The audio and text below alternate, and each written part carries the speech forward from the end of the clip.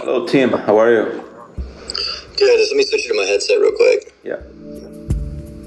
I read your article and I found it fascinating because it shows the social implications of the concept of data security and also how technology is directly influencing both the contemporary generation and also people like me that was born in the 70s and has seen the whole evolution from the early, non-user-friendly machines to the personal computers, and then right now, with the explosion of the smartphones, the apps, and more tools that make extremely easy for people both to develop and also to hack into applications.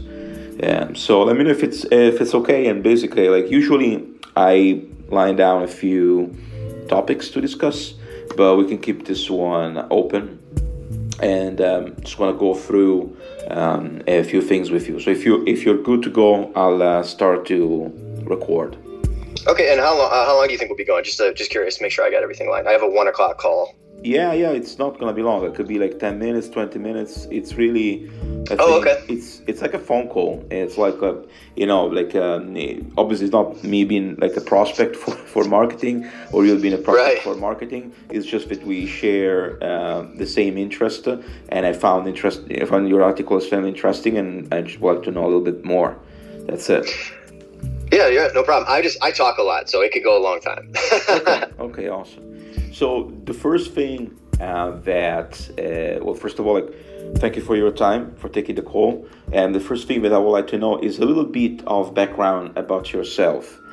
What are your current projects? What you're up to now?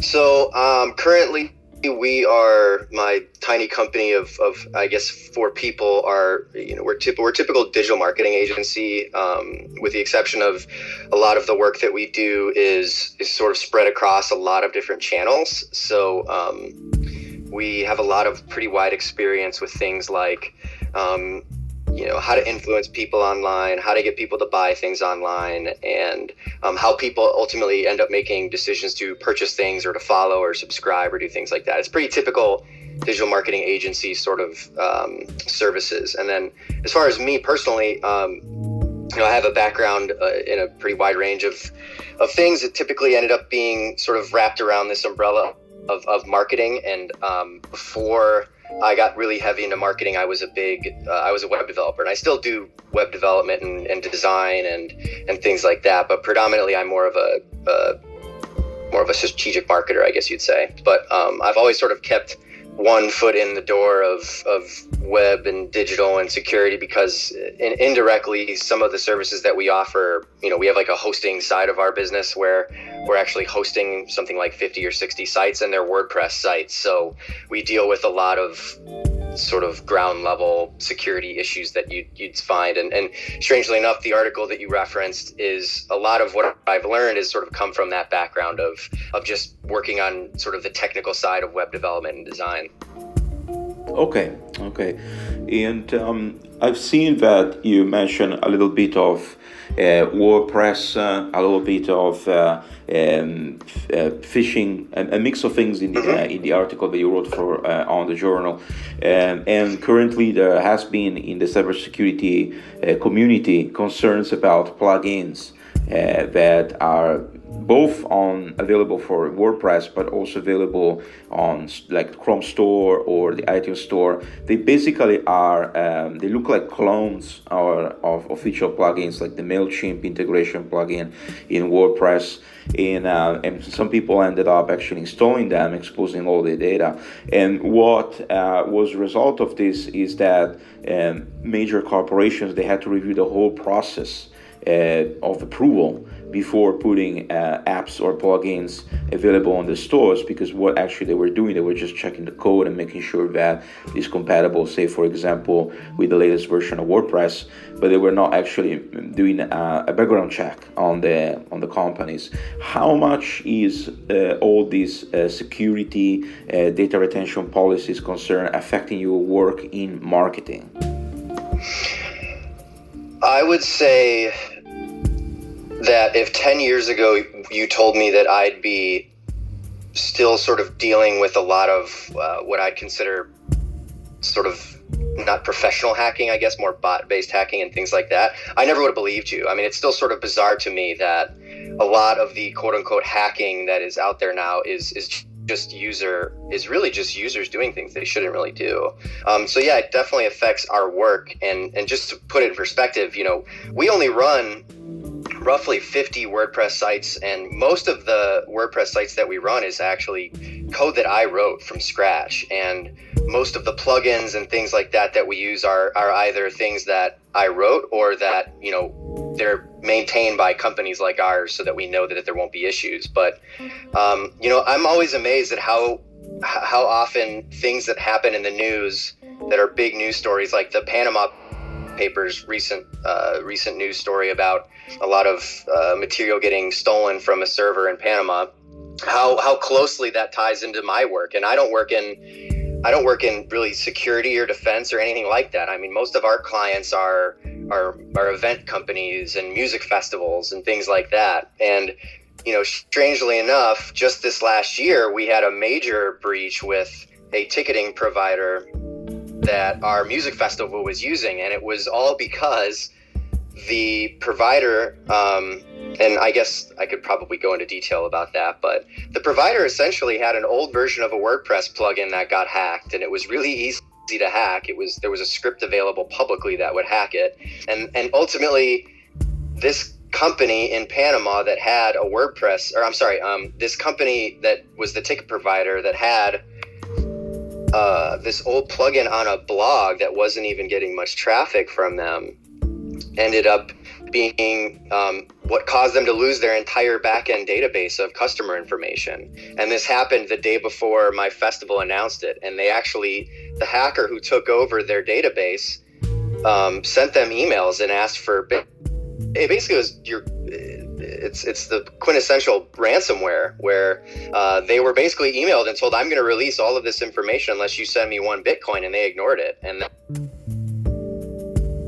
he sent one more email, and then sure, he took down their sites and defaced all of their websites. And this ticketing company had something like thousands of small music venues around the country that had to take their websites offline because of this. So all of that came because of an outdated plugin on a blog. And the Panama Papers hack was no different, with an old plugin that was outdated on a site that happened to be on the same server as their email. So once they hacked the entire website, they had root access to the server, and they were able to export all of their emails, which included all of that sensitive financial information. So, even though I have nothing to do with defense or anything as far as like national security, it's amazing to me how often the same sort of exploits happen in my industry as is in any industry. Oh yeah, this sounds like a typical ransomware case. As you mentioned, it's very interesting to notice that somehow we're experiencing, I think, of a first age of security awareness in technology. It's like everything is being developed, and without the concept of security by design, it's basically throwing out applications and giving new tools to the consumers and to companies without really thinking about the consequences of exposing data and what that will cause ultimately as far as both personal and business damages. It's very interesting also to notice that, as you just mentioned, that the equivalent of a script kiddie, so somebody that basically goes online, either on the ClearNet or on the deep web, just goes there and copy and paste the script, shows that we're living in a period in time when people are not really concerned about hacking into machines, but they're hacking humans. And so all the social engineering stuff and all the importance related to improved processes, awareness, and training for teams it has to be stressed in order to make sure that things like that don't happen. But you also mentioned in the article, this is another thing which literally catch my interest, my attention, about the John Podesta emails. And actually in the Conversation in Cyberspace book, I was browsing in a few social networks in the deep web, so not the markets in the dark web, which are mostly related to illegal businesses, but the equivalent of Facebook, Twitter, or Pinterest in the deep web. And in particular, I was posting on Galaxy Tree or at Alaio.com, looking for interesting people that are involved in companies or in anonymous groups that are particularly obsessed with things like privacy or security. And one of the people that replied, which I ended up to interviewing in the book, claimed to be part of a hacking group which was particularly popular in the early 2000s called the Unknowns. And he went into details and using the usual, encrypted emails and PGP systems in describing the technique that has been used to stole John Podesta emails from the Democratic National Committee during the 2016 election cycle. And that's the same thing that actually you mentioned in the article. So you said you work primarily or mostly with the entertainment business. I know, for example, that in the emerging markets, several aspects of technology are not secure. What is your perception in relation to the entertainment industry, based on your experience, for things like making sure that the data is protected properly and taking care basically of even sensitive details that they might seem public, like for example disclosing certain details about a venue where a musician will perform, or finding the right way of market a tour, but at the same time prevent that tour becomes either the target of some form of hacktivism or hacking. What is your experience with some of your major customers, without names? Obviously, it's just something we can go high level on it. I like to pretend that like my industry is different, but it's really not. I mean, it's unfortunate as it is. Security is really something that most people who are not you and I and in our industry and understand a lot of what goes on, security is just a cost to the people that make the decisions. And even though my industry is, it's small as far as like, I would say like gross revenues compared to other industries. It's no different as far as the decision making. It ultimately comes from the top, and security tends to be something that costs you money and costs you time in a sense of making things convenient. So, even though things like having strong passwords and sort of your typical security sort of protocols are things that we try to enforce on our clients and whatnot, ultimately the decision for how secure a system is ultimately falls on the individual client, and typically they only really take it seriously if they've had something negative happen to them previously. Otherwise, I've worked for other companies before too, where I was just another cog in the machine, and it was amazing to me that even the most basic of things like PCI compliance at a venue that's taking credit cards wasn't addressed until I had been there for a while. I've been at companies that didn't hire their first IT person until they were over 500 people, and leading to one IT person for 500 people, and before that there was no one. So it was kind of like a wild west of who's securing what. And really, it's unfortunate, but most companies won't actually do anything until they've had something happen to them.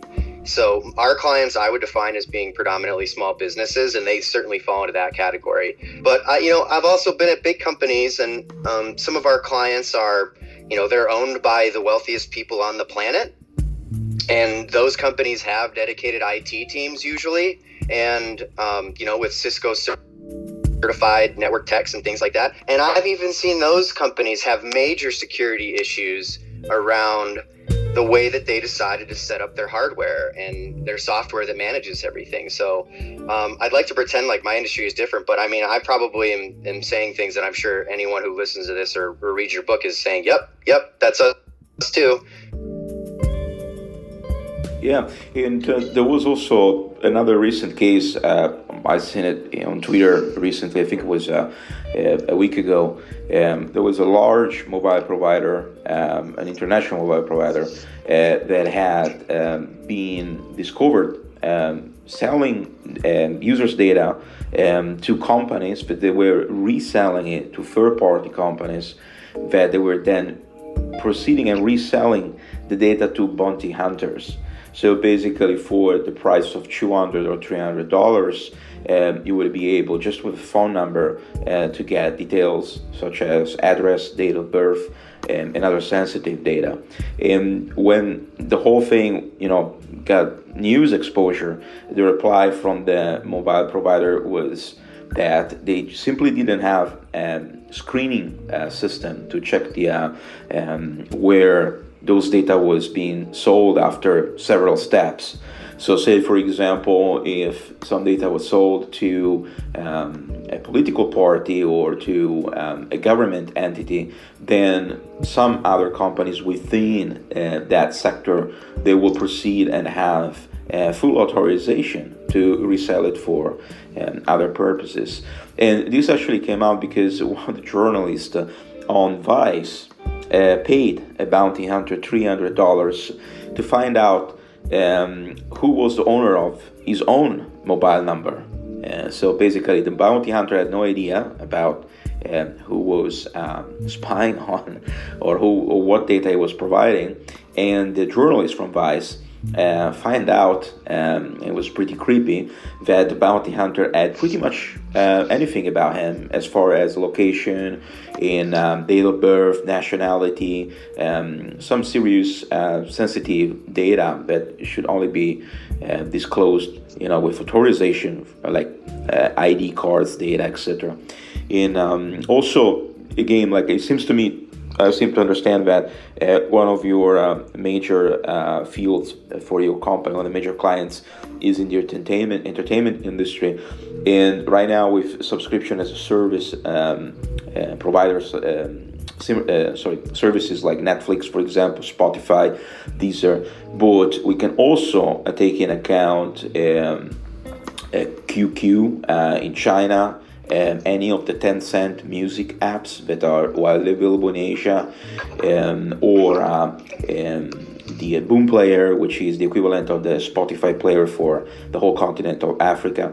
They all use databases that they're not checked for security, and currently they have not been covered by groups that are interested in making sure that documentation and information is properly distributed in the Western world, simply because the majority of their customers are not in Europe or North America. But in the near future, with globalization of the digital market, and with acts that will be touring more often both ways, from the Western world to the Eastern world and back and forth, I think that this will become more a matter of concern, with an increasing amount of people visiting celebrities' websites, or just maybe to check the tour dates that are from artists that are, for example, from US, and they may be touring soon in India or in China, and they're looking into promoting their music and their show over there. For sure, they will expose their websites to more potential attacks, or expose their if they have it, vulnerabilities to a larger group of people. Do you see this as a coming wave, or you think it's something that when this will happen, we will have a better protection, maybe an AI-powered security infrastructure? I mean, I think we're already there. I mean, one of the things, when we first started hosting these WordPress sites for a lot of our clients, who they do get a ton of exposure, is us trying to decide if we own the server or if they own the server. And sometimes just because, a lot of the times the clients that we work with, like I said, they're small. They don't know what any of what you and I are talking about means. They're very IT. They're literate in that they can probably use social media and do the basics and use email. But as far as like security and how websites work too, most people, that is a black box. And as soon as you start talking about code and algorithms and digital security, you can kind of just watch people's eyes glaze over, and no one's really interested in it, and no one really wants to own the responsibility of security, I guess. And honestly, when we started hosting these sites ourselves, we started doing it because, when we were working with our clients, we were either activating sites or publishing new versions of their sites on their existing servers. And all of our clients were on, I would say, a combination of the big 5 or 6 hosting companies. So I don't really have to go into the names of those. But what I found is that 6 months or a year down the road, even the sites that weren't popular, for like sites that were for small restaurants, for example, would get hacked. So part of the problem, clients that are international brands, but even the clients that are like pretty unknown, outside of like, maybe 100 miles around us, we're having their sites get hacked too. And it's because a lot of the trolling the web for vulnerable plugins is done automatically. So, one of the first things that we had to do was, when we started taking on the sites ourselves, because we were like, I'm so sick of cleaning out bad and hacked websites on another server provider. Like, I'm just going to start my own service and charge maintenance each month to keep the software up to date and to run malware scans. But, the first piece of code that we wrote server side for our hosting company was a script that live checks every single file on the file system for changes. So that's hacked plugins and things like that. So we actually have a plugin that runs live on all of our sites that looks for all of your typical PHP functions that hackers and script kiddies use. And as soon as something shows up, our system isolates the files and deactivates it. But even before we got to writing this custom software, we had our servers configured and locked down so that it was almost inconvenient for us as developers to work on these sites because of how secured they were. So we've even checked off all the boxes as far as like permissions and user accounts and passwords and actually not allowing execution of PHP in certain languages and certain folders. Like, we've already got a security setup that goes well beyond what's recommended on WordPress.org, and we still were having issues here and there. So, we wrote our own software for malware scanning. We've got manual malware scans that read a scan used to do. Honestly, I'm really looking forward to the day when it's done by some sort of either machine learning or artificial intelligence, and that's something that's available on more of like what I would consider more of like a consumer level versus a enterprise level, because it is a lot of work, and it's one of those things that sort of, if you don't know what's going on under the hood, like it's as a CEO or a decision maker at a big company, you're never going to think about that stuff, and you don't know. So, a lot of the problem comes back to money and that security and things like that cost money, and they take a lot of time, and they cause inconveniences. So it's unfortunately one of those things, because at least where I'm located in the U.S., in a capitalist system, that cost is really all that matters, unfortunately. Oh yeah, no, I think that's pretty much the same in the first world. The first world is basically trying to disrupt or improve an existing infrastructure. We've seen, for example, how technology is disrupting currently the banking system.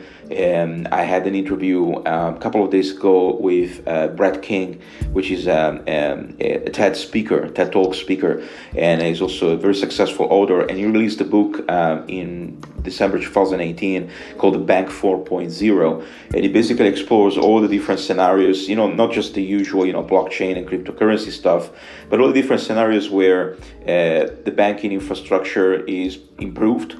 And when you see how technology is integrated in the banking system in the first world, you see that basically it's mostly a maintenance role, or improving or taking care of the security. But when you go in the third world, or also in the second world, like countries like Azerbaijan, Kazakhstan, they used to be part of the USSR.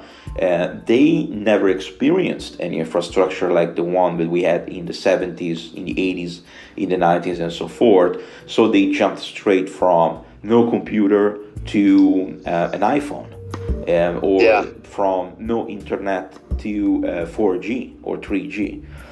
So you had generations that they had a concept of what is an encyclopedia, or what is a physical book, but they couldn't afford a physical book, to generations right now that they don't even need a physical book. They just go straight to internet. They have access in remote locations and in the third world. Which like the last question is actually coming up as something that is related to how you think the new generation is responding to what is being labeled as the fourth industrial revolution. Some companies, some big corporations like Salesforce, Google, and so forth, they said that AI, for example, will change a lot of things in healthcare, in marketing, and obviously also in sales, in anything which is directly impacted by revenue.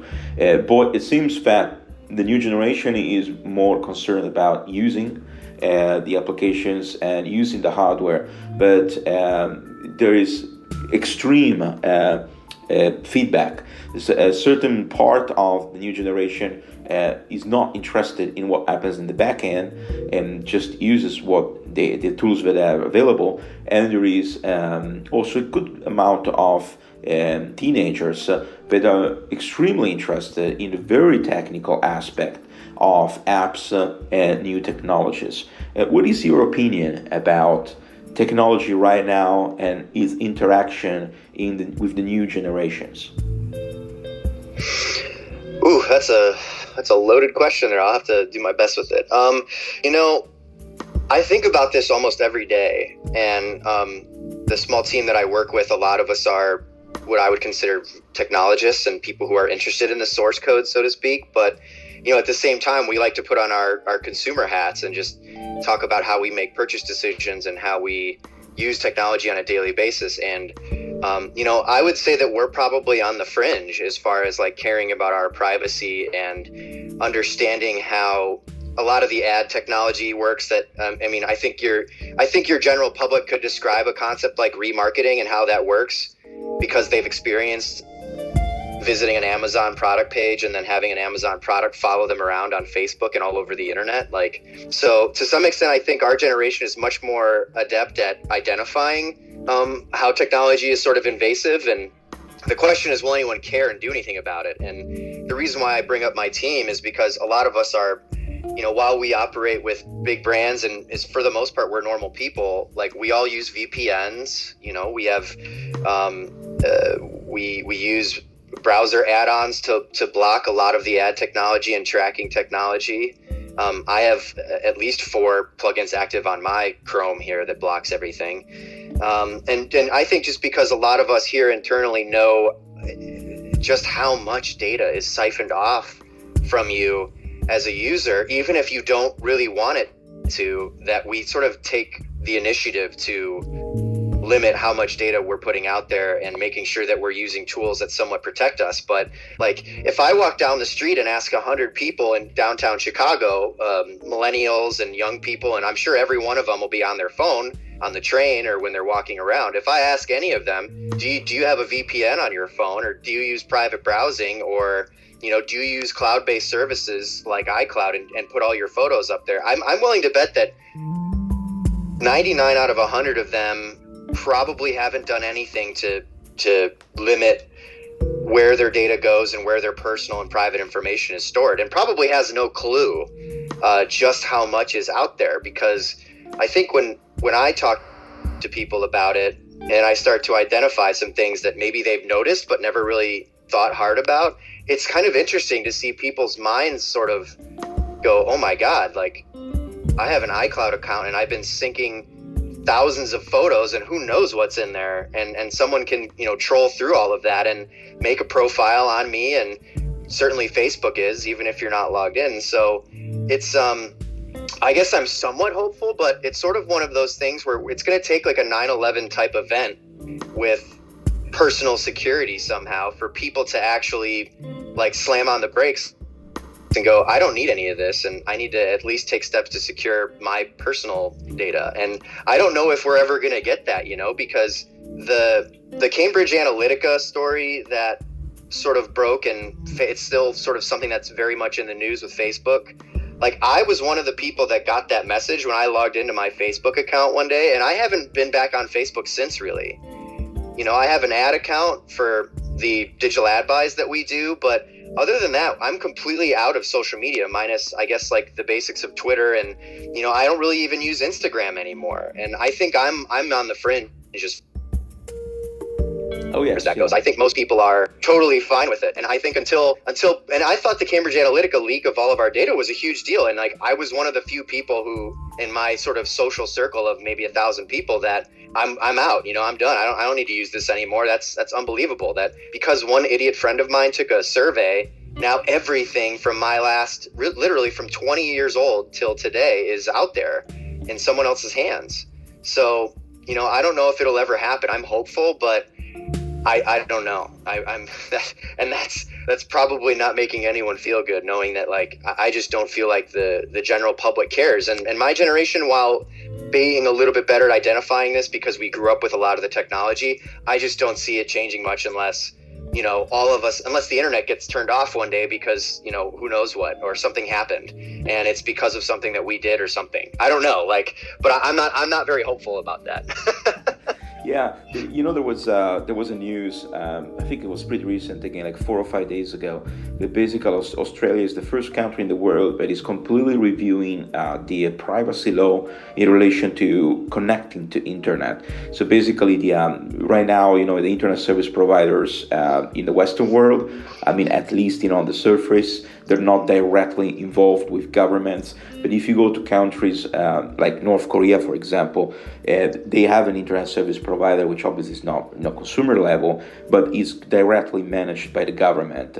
And the same is for China, and the same is going for other countries like Turkey, where freedom of speech is an option if you're a journalist, for example. So that means that you don't have something that is under the hood right before you go to a search engine, even before you actually access the front page of Google. You have a disclaimer that says, because you're now connected to internet, anything that you type in might be used against you. And if you want to use the internet, you just accept that. So basically, Australia is thinking about, they already used this, they already integrated this in some of their online services in order to make the internet access privacy or legal aspects as clear as possible to the general consumer, just to let them know that anything that they type in might be exposed to leaking or to vulnerabilities. So it's a very interesting thing, and I think that you really made a point when you say that maybe we need a particularly traumatic online event, but somehow is enough relevant on a social, general consumer level scale to raise concern and awareness about what we think is just abstract, what we think is just a bunch of ones and zeros.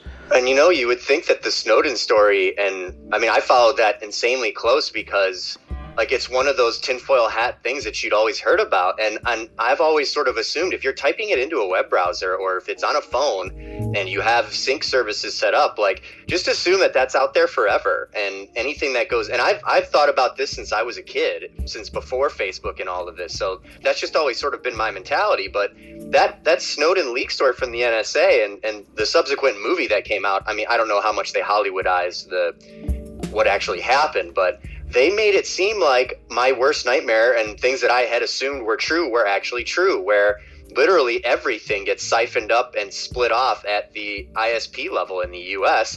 and it just gets stored. There's this huge data center somewhere in like Utah or something where literally everything is they have the pipe to store everything. So, I talk to my very intelligent friends who are in a variety of industries, whether it's medical field or financial services, and they're not stupid people.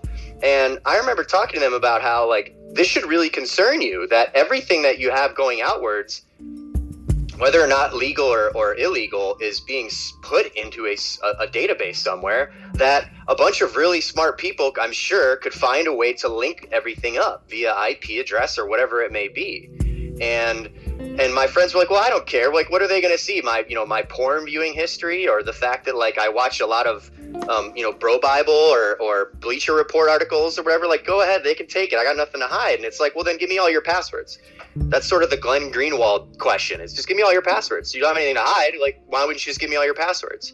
And to me, the bigger thing is that stuff is stored somewhere and it's there forever. So like 25 years from now, if I decide, hey, I'm going to run for alderman in Chicago, or I'm going to run for state representative, well, the guy I'm going against knows a guy who knows a guy, and now they've got a data cache from the NSA on me, and it's from 25 years ago, and it's been stored forever. So they can, the powers that be, whether it's in the US or if it's North Korea or if it's Australia, that's out there to use against you. And for you to think that they won't do that, like there's plenty of precedent that shows that they do that. And I know I gotta sort of wrap it up here, but the last thing that I'll leave you with was about it's the reason why I follow this hacking story in the US so closely is because I think I understand it more deeply than I have in a lot of other news stories. But I've been following this Robert Mueller, the special counsel, and looking at interviews of him online, and there was this one talk that he did where he talked about parallel investigations. I think it's something along the lines of that. And someone asked him at one of his talks about, I think, the ethics of that. And essentially what that is, I don't know if you know, but I didn't know what it was at the time, but essentially what they do is they take what amounts to intelligence on you and intercepts that were obtained illegally or inadmissible in a fashion that's inadmissible in court, and they use that to tell the whole story, and then they build an investigation in parallel with what they actually know. And I mean, today's breaking news was that Roger Stone got indicted, and they have all of his text messages in this indictment. And I can almost guarantee you that they had the full story, and I'm sure the special counsel has the full story on what happened in 2016 too. They know what happened already. And when people say they have everything, they do. And all that they're doing now, just like he did in the Enron case, he's taking the actual data he has and the actual evidence he has, and he's finding ways to make it admissible in court by flipping people for lying to the FBI and having them turn over the information that he already has, and then he can use that in indictments. To me, like, as much as that excites me that there's a huge criminal cabal here in charge in the United States that did a lot of illegal things that I think may actually have some consequences for once, but like, it scares me at the same time that could be used against anyone. And maybe I'm just being extra paranoid because I'm not anyone who's important or anything, but like, it's shocking to me that is happening right before our eyes, and it's something that's well known in law enforcement, and the general public couldn't give a shit because they just assume that they're never going to do anything wrong in the future, which I just don't think is the case for most people. Oh yeah. And just to finish up, Tim, you probably know about the current JEDI deal between Amazon and the American government to implement a new crimeware technology. I don't know if you read about it. It was called. I don't, but I'll tell you right now, I don't use. Our servers are not AWS servers. I've got AWS certified friends of mine trying to get me to switch over, and I'm like, I'm sorry, but no. Yeah, but it's on the CNBC website.